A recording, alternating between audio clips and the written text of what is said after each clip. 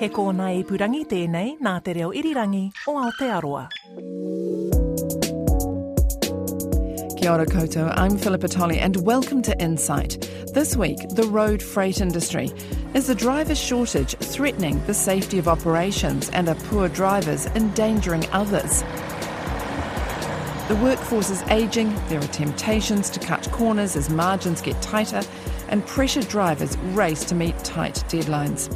Last year, road crashes involving trucks accounted for 22% of all road deaths, one of the worst rates in years. Our regional reporter Tracy Neal looks into why more young people aren't entering the trade and whether education is the key to changing it.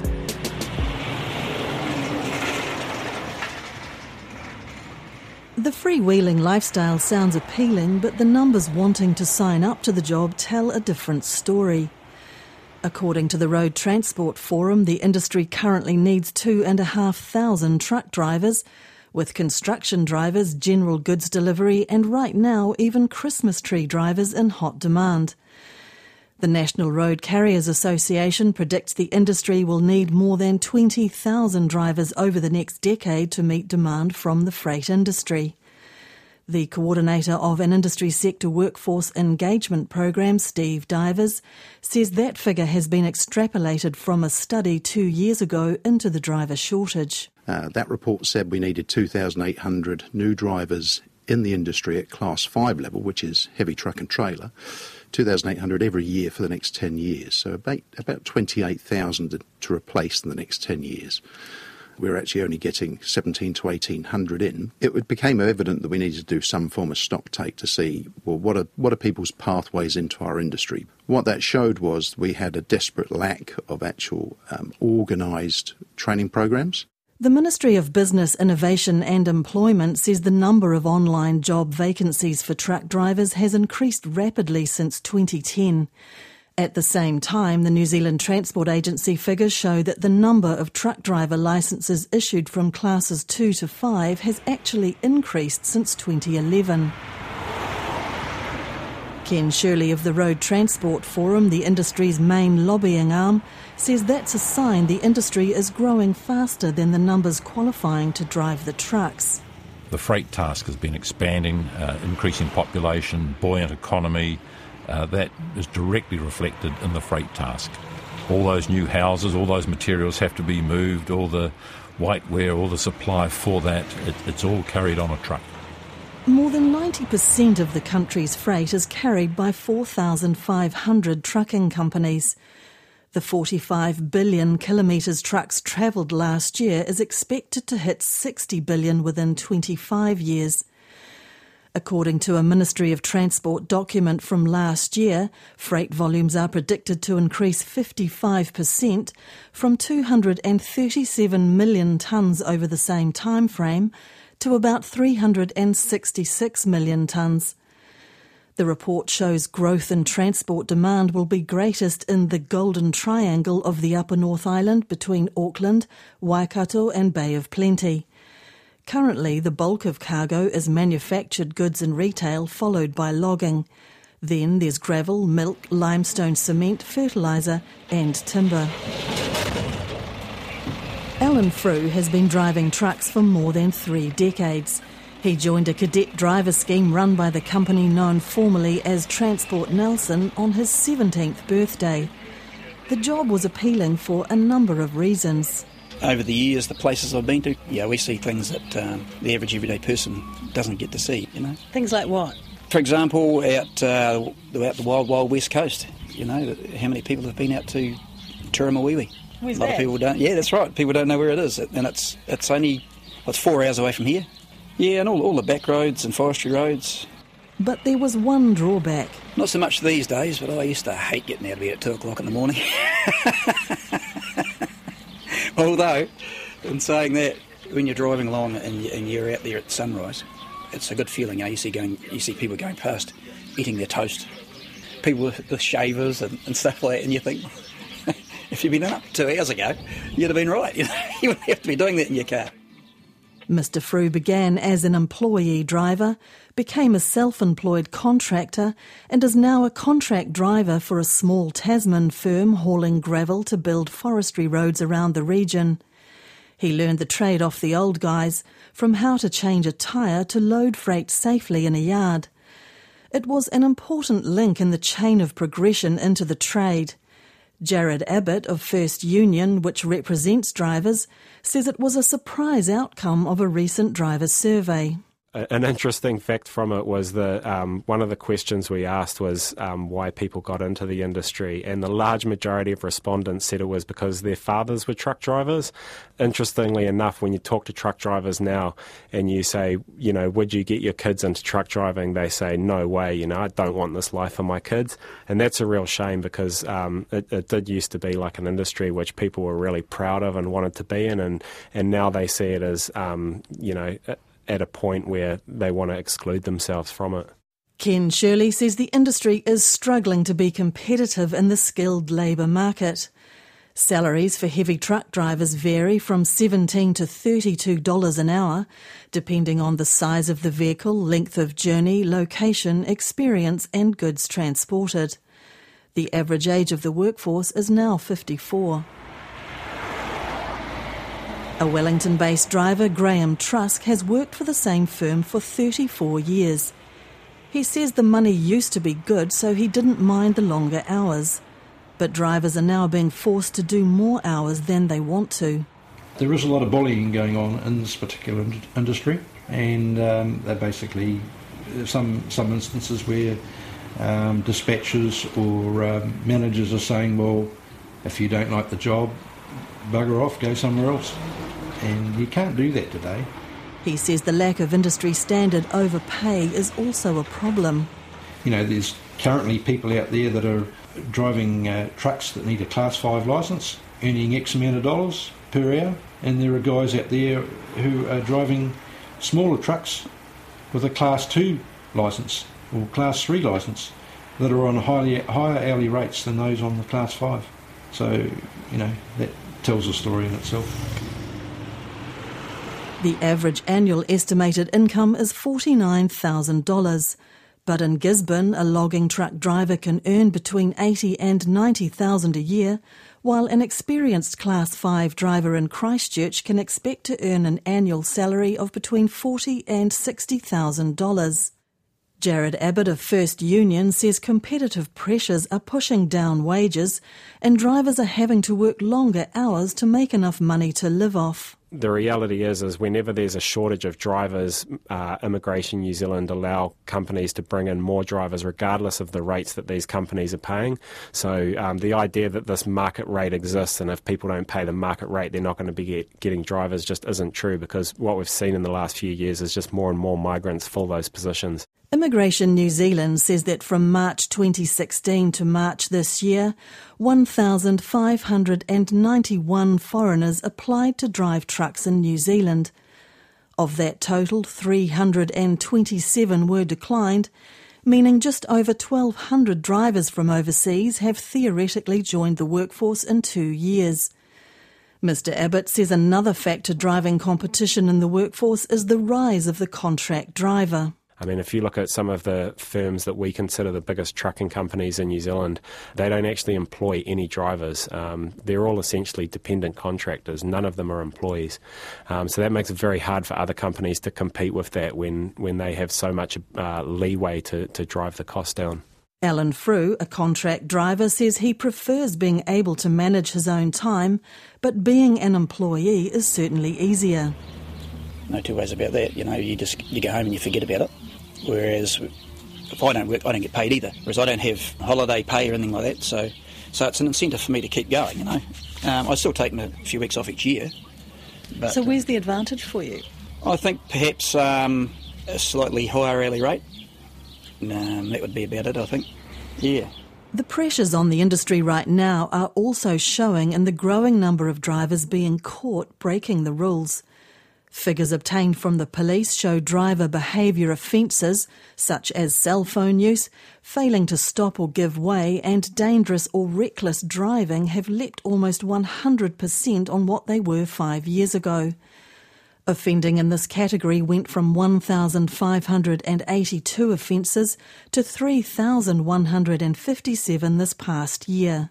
But 2016-17, the year of the alternative highway after the Kaikoura earthquake closed State Highway 1, was also the year when truck driver offending spiked to the highest level in the past 5 years. More than 3,300 logbook and work time offences and 8,000 speeding offences were recorded by the Police Commercial Vehicle Safety Team. The pressure is also showing in the companies willing to risk cutting corners. Ken Shirley of the Road Transport Forum says while the spotlight has been on the lack of certification of vehicles and components, human error presents the greatest risk to the industry and to others. We were concerned that NZTA seemed to drop the ball and with a number of restructurings lost key competencies in the heavy vehicle engineering area. They are now addressing that issue as they need to. They're being called to task for it. And most accidents are actually, it's not mechanical failure. You have the occasional one, but overwhelmingly road accidents and incidents occurred by fatigue, speed and inattention. The statistics are very clear on that. Last year, 82 people died and a further 1,000 were injured in road crashes involving trucks. Transport agency figures show that in 2016 there were 75 deaths and 850 injured in road crashes involving trucks. A Ministry of Transport Analytics manager, Dan Jenkins, says deaths from crashes involving trucks made up 21% of the total road toll over a 5-year average from 2013. First Union's Jared Abbott believes deadline pressures on drivers are a factor in these statistics.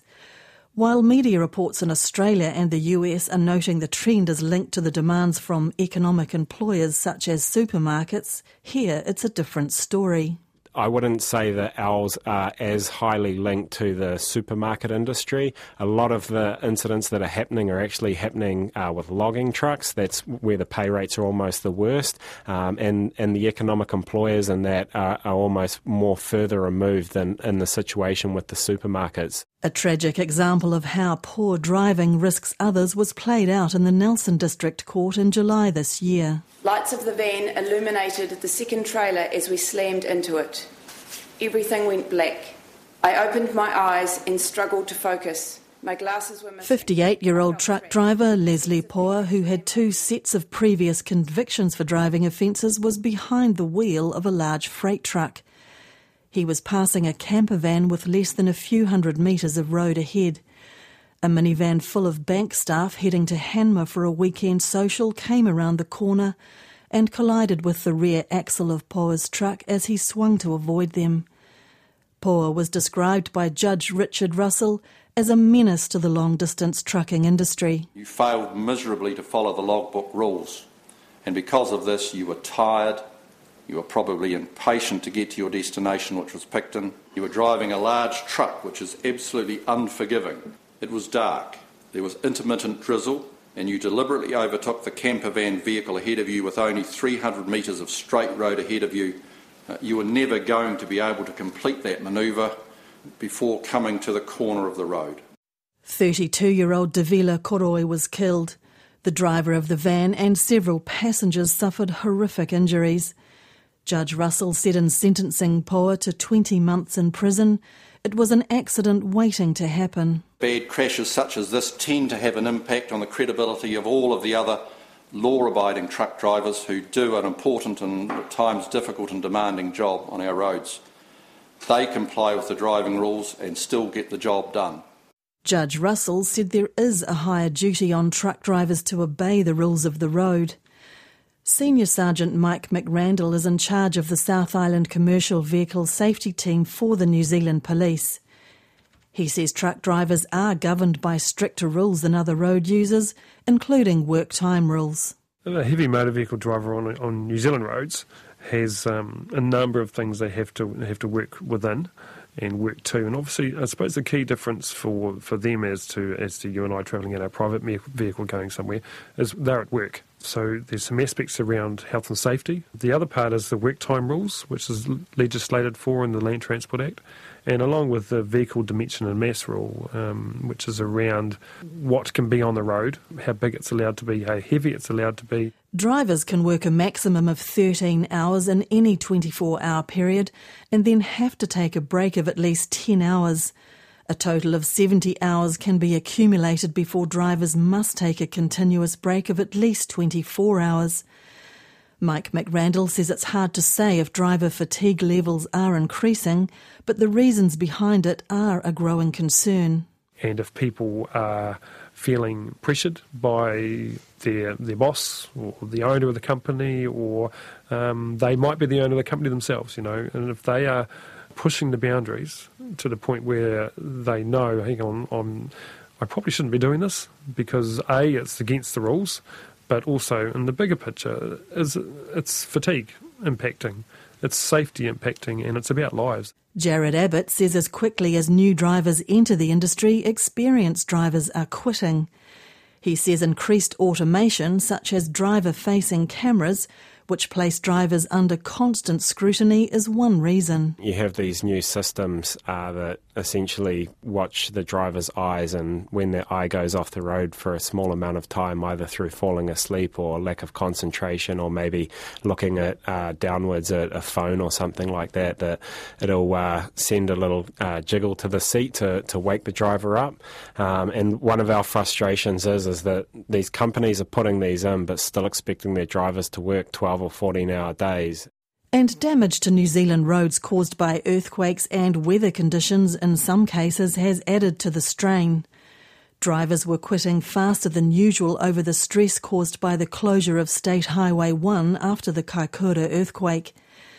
Ken Shirley says the congestion caused by the diversions through alternative routes around the damaged Kaikoura Coast Road was taxing for companies and drivers, and continues to be in other parts of the country. No doubt about it. Things like disruptions have an impact, make the task that much more difficult, particularly for the drivers.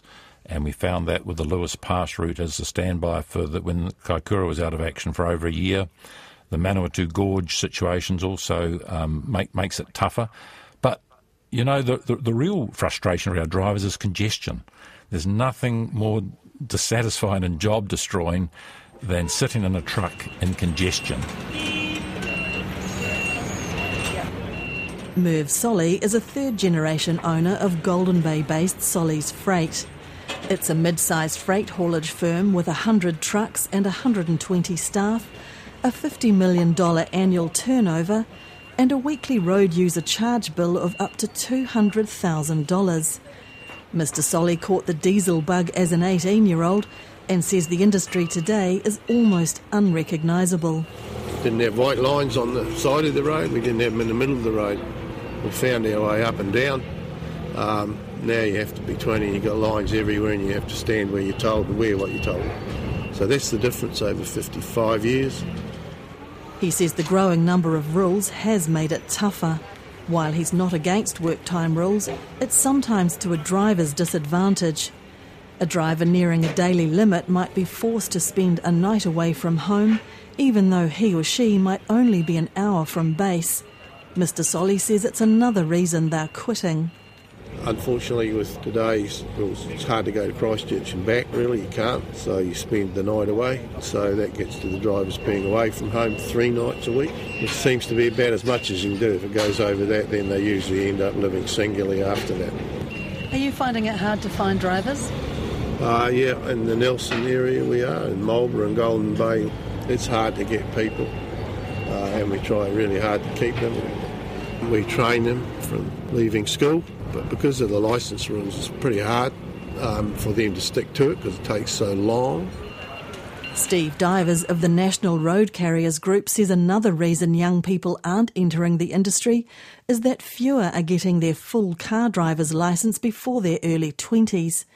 That's the fundamental ticket to the industry, followed by a Class 2 licence, the entry point to driving a heavy motor vehicle. For 17-year-olds, there's less than 5% that have a full car licence, 25% at the age of 18 and 35% at the age of 19. Mr Divers says an accelerated licence process sits within the current legislation, but few seem to know about it. He says the licensing process can be sped up by learning through an approved course provider.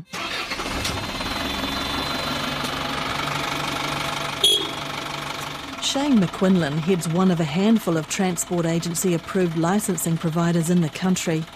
Mainland Driving School in Christchurch has been operating for 18 years and trains up to 2,000 drivers a year on its short courses.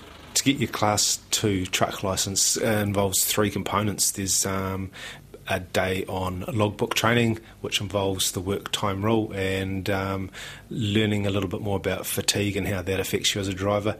Day 2 is about the theory for driving a Class 2 truck, and that involves the dynamics of the vehicle and how to load it correctly, and some work on hazard identification.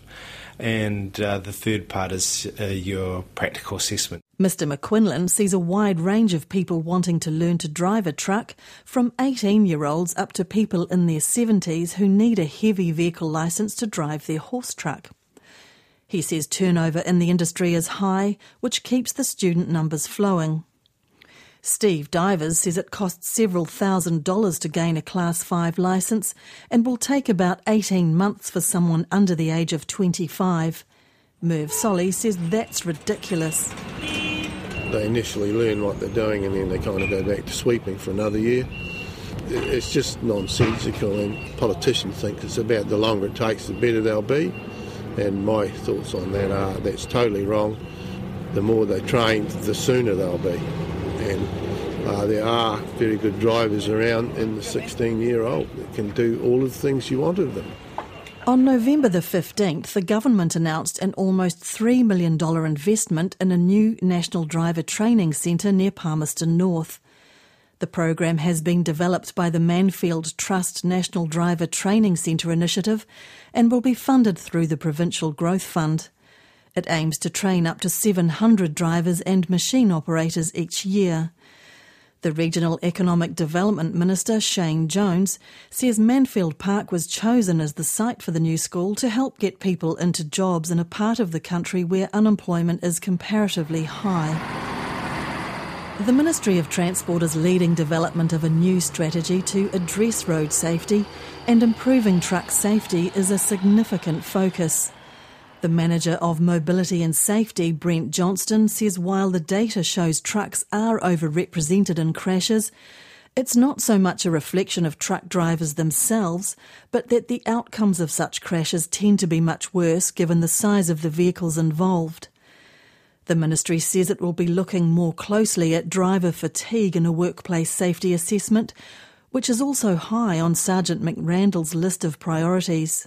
And that's a sort of a whole-of-person approach that I sort of am really keen to, and as is our work group, to work with the industry on to try and make sure that people they're good to go. You know, they're fit for duty on whatever day or whatever shift or whatever period of time they're arriving to come to work. They're well rested, they're sober, which is critical, clearly. RNZ has sought figures to back claims about the increasing number of drivers using stimulants to stay awake on the job. The police say they don't hold separate figures. However, the number of truck drivers caught using alcohol or illegal drugs climbed from 26 5 years ago to 56 in the past year. Overseas, new avenues are opening up in the industry to address challenges in the road freight sector. This is the Freightliner Inspiration, a prototype truck that is legally roaming the highways of Nevada. Ready to go?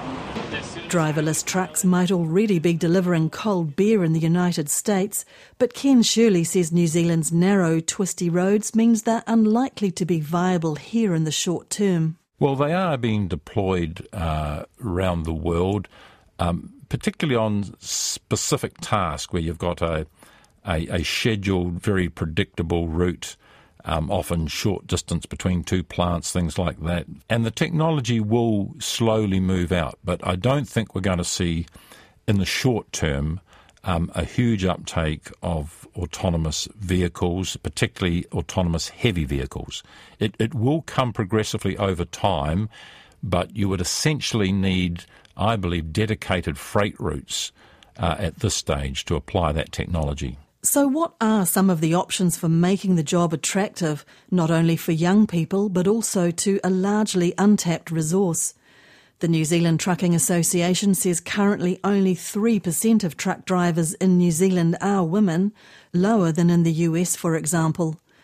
Women in Road Transport is a work stream within the Road Transport Forum and is working to break down stereotypes in the hope of attracting more women into the industry.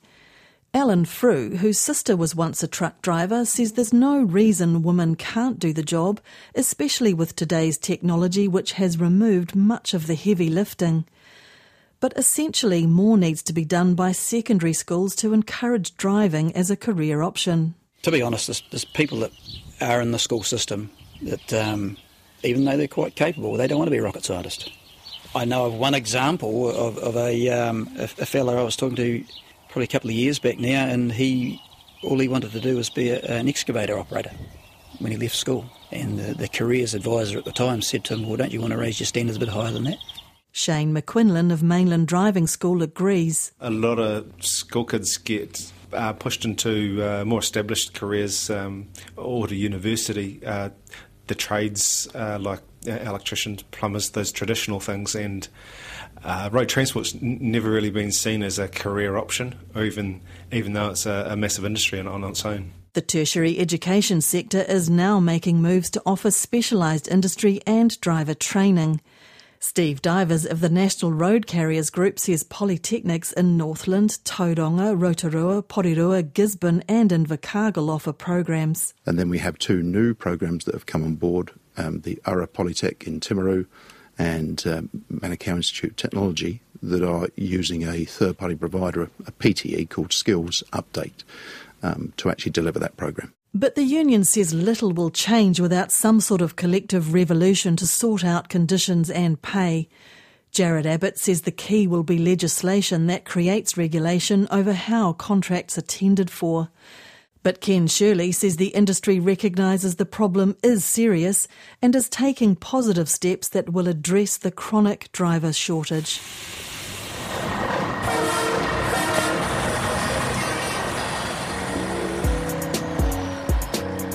That program was written and presented by our Nelson Marlborough regional reporter Tracy Neal, with additional reporting by Emma Hatton and Jonathan Mitchell.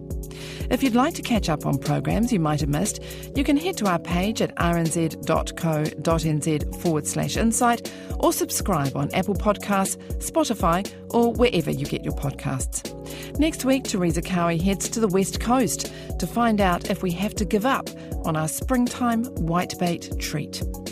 I'm Philippa Tolley and that's all from Insight. Join us again next week. Ka kite anō.